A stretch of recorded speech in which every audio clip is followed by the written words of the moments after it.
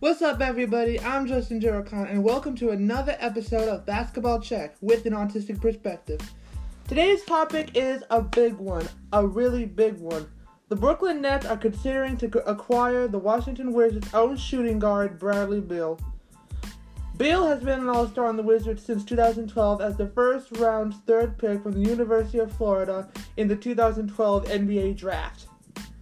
Currently, Beal is being a leader for the team when teammate John Wall is out due to an Achilles injury.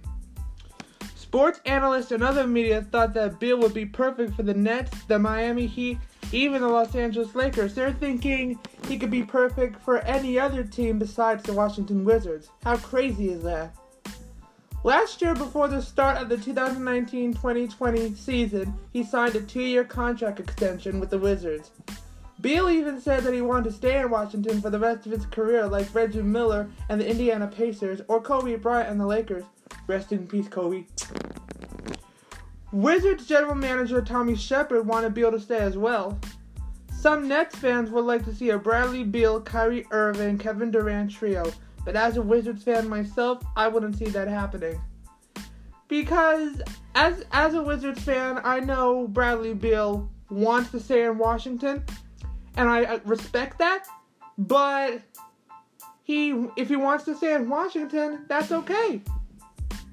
I saw some of those mock trades on Instagram, and it said, in one of the Instagram accounts like Wash Fan Nation or Wizards FP, Wizards fan page, said that they should receive Spencer Dinwiddie, Jared Allen, and Caris LeVert.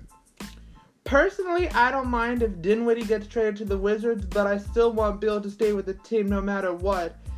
Because Beal, Washington is like his home. Like, I've seen like Beal's mansion. I've seen a close-up of Beal's mansion in Northern Virginia, and it's like pretty hype. It's pretty dope. Really dope. And I wouldn't want to see that his career to go to waste in Washington.